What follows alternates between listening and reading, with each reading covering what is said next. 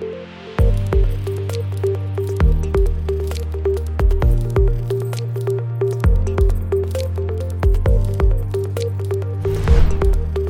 everyone, thanks so much for joining me on the Slice of Healthcare podcast. I'm your host, Jared Taylor. Joining me today are the co-founders of Arise. We have Amanda. I'm going to probably mess this up, even though you told me it. Diambra? That's right. Yeah, Okay. Diambra. Love it. And Joan Zhang. Did I get that one right too? Perfect. I always Awesome. say Joan Zhang, but Joan Zong is probably more accurate. Anything Zhang. works. That's why I have to ask, and that's why I put this on the record. I don't want people thinking that, we got this clean on the first take. We have to let them know that I messed up the name. That is totally fine. I own it.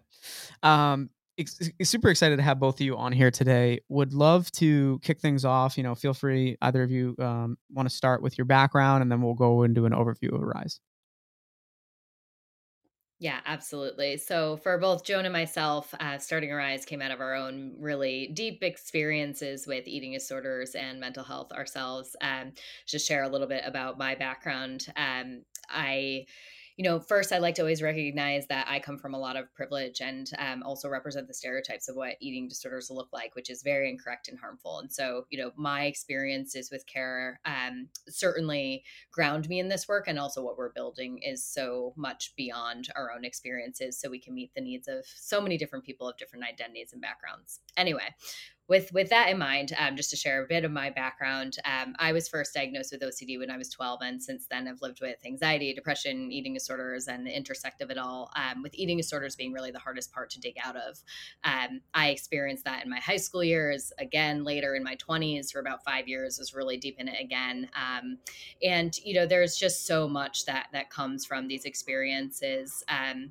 And Joan and I just came together just with such different experiences and really aiming to build something that was going to deliver more comprehensive care and really build a more equitable and inclusive model for eating disorders because of the differences in these experiences.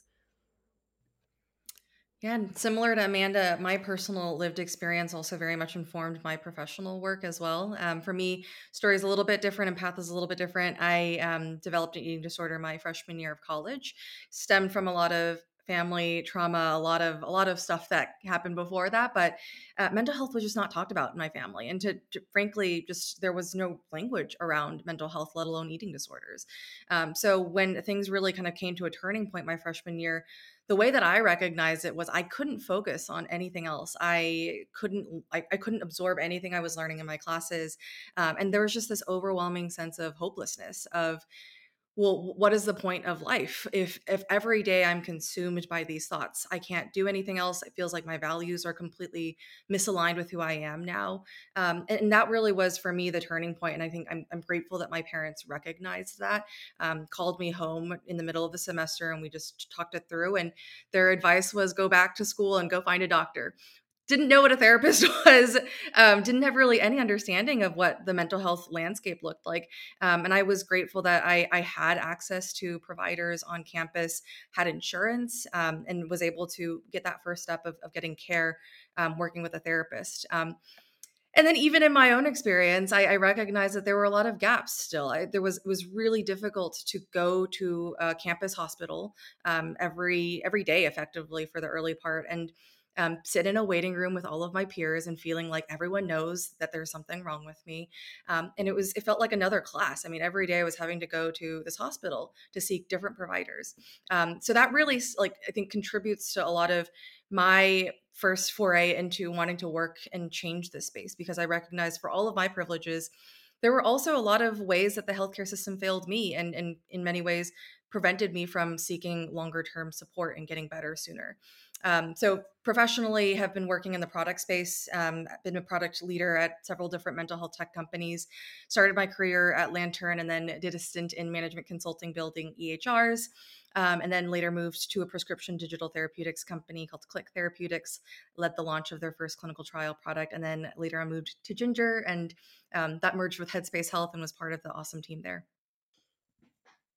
Yeah, so between us, a lot of learnings from the digital health companies we've been in as well. For my part, was at Quartet, early days at City Block, and then early days at Brightline as well. So there's so much that we've seen in the space in terms of what works and how do you really innovate care delivery models.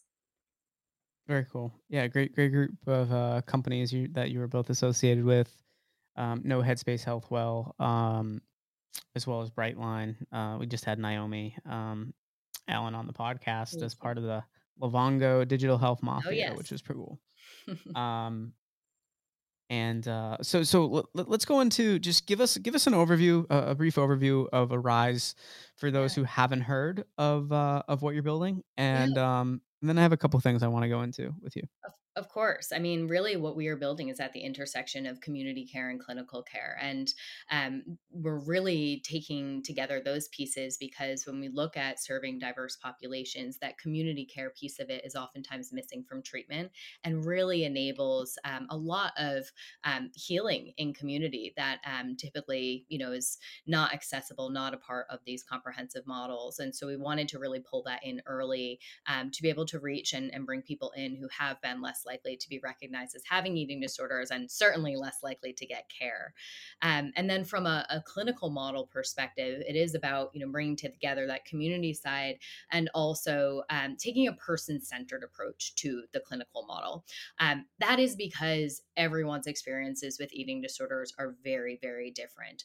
There's a very high prevalence of trauma and PTSD that happens with eating disorders. Basically everybody has a comorbid behavioral health condition, whether it's anxiety, depression, ADHD, OCD, substance use disorder, certainly. And then there's medical conditions that interplay here too. So you think of like the interplay between chronic conditions like diabetes or asthma. These, certainly can be exacerbated when you're dealing with an eating disorder and vice versa. And so we wanted to really take a holistic approach to the care and be able to tailor the care for each person to all of those factors. So, what's happened in their past, what's happening in life today, what are all those comorbidities we just chatted about, and be able to actually deliver care that's meaningfully going to work for them.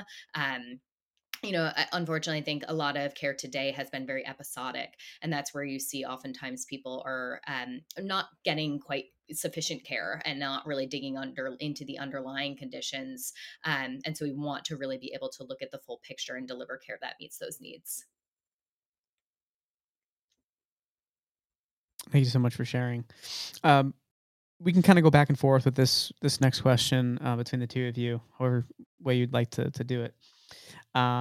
I also, by the way, I'm finding it's really hard to not slur your words when you're only on a couple hours sleep. I'm I'll do trying it. really hard. Yeah, I'm trying.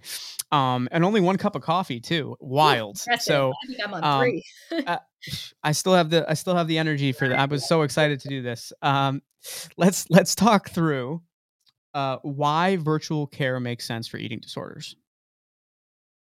Yeah, I think the reality is right now, care is incredibly expensive. Eating disorder treatment for just one course of care is typically $80,000 for the higher levels of care. And there is unfortunately a really high rate of relapse among that model of treatment. So that the total course of care to actually getting any healing is about $250,000.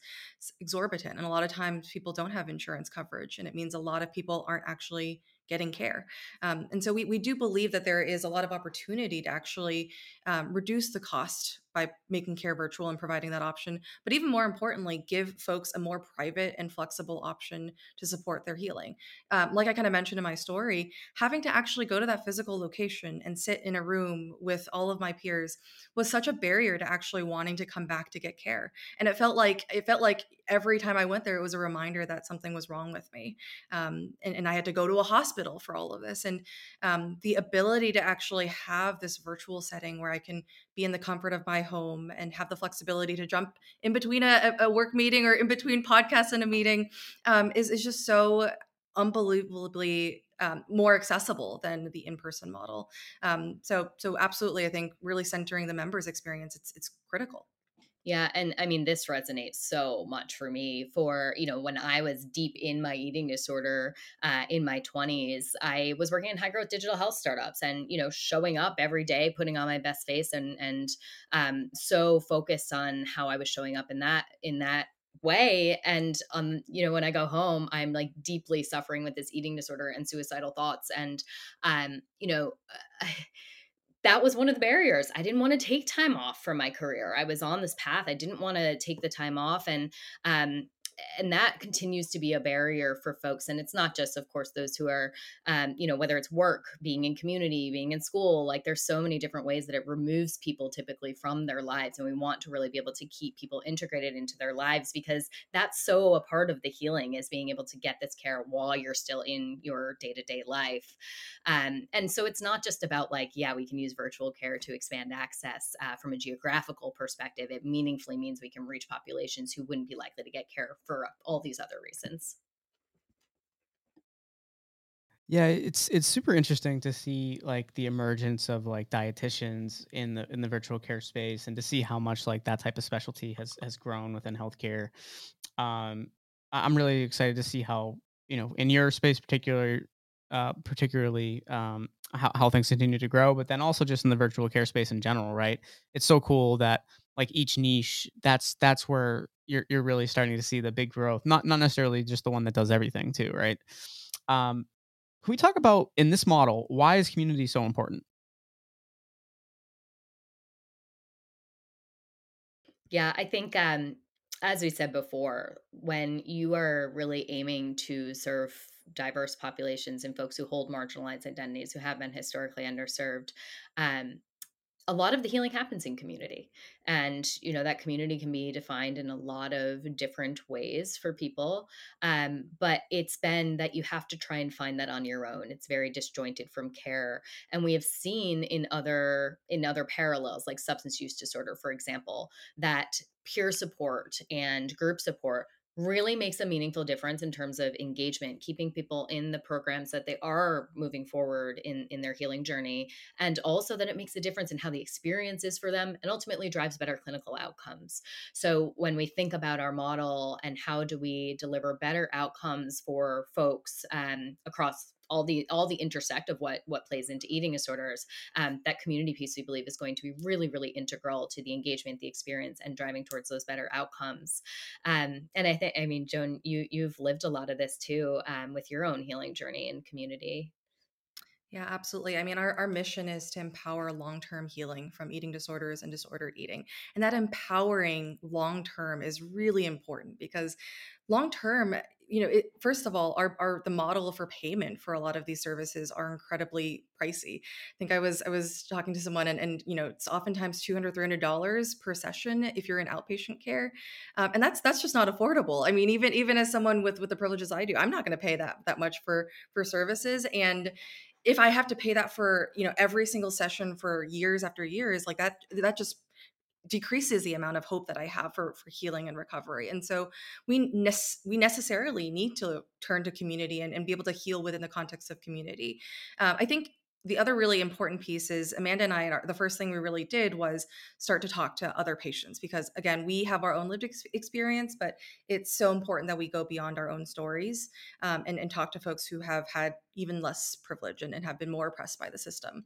And from what we were hearing, vast majority of folks had never even tried to seek clinical care.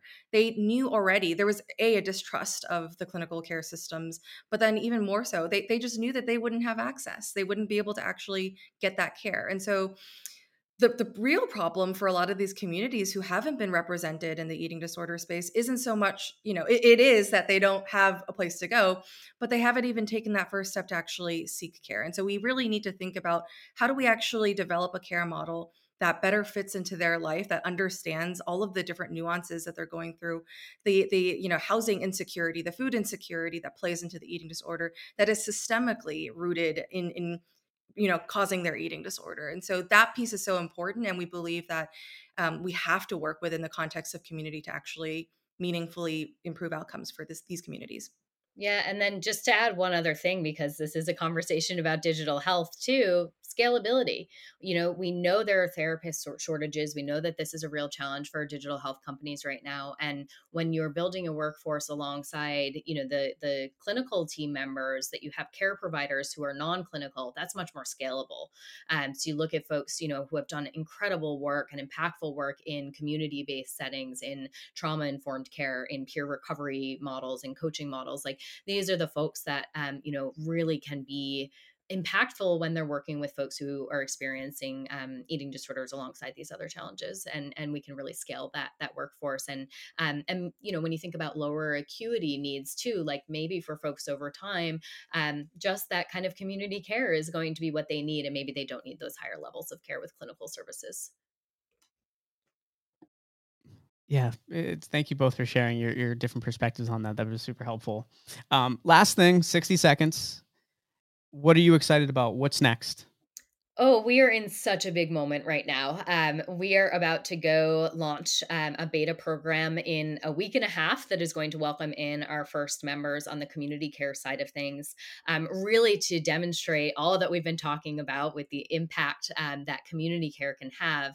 And then in October, we are aiming to launch our first state with the full model in clinical services. So we're at this moment in time where we've brought on this truly incredible team of folks who've been doing work in this space, and who hold all these different perspectives and backgrounds and experiences, and are now carrying that forward into how we're going to be bringing a rise to the people, if you will. So super excited for this phase. Thank you both so much again for being on the another episode of Slice of Healthcare. We'll have to have you come back on, and we'll do this all again. But we'll do some panels. We'll do some other topics. So thank you so much. Thank you. Thanks for having us.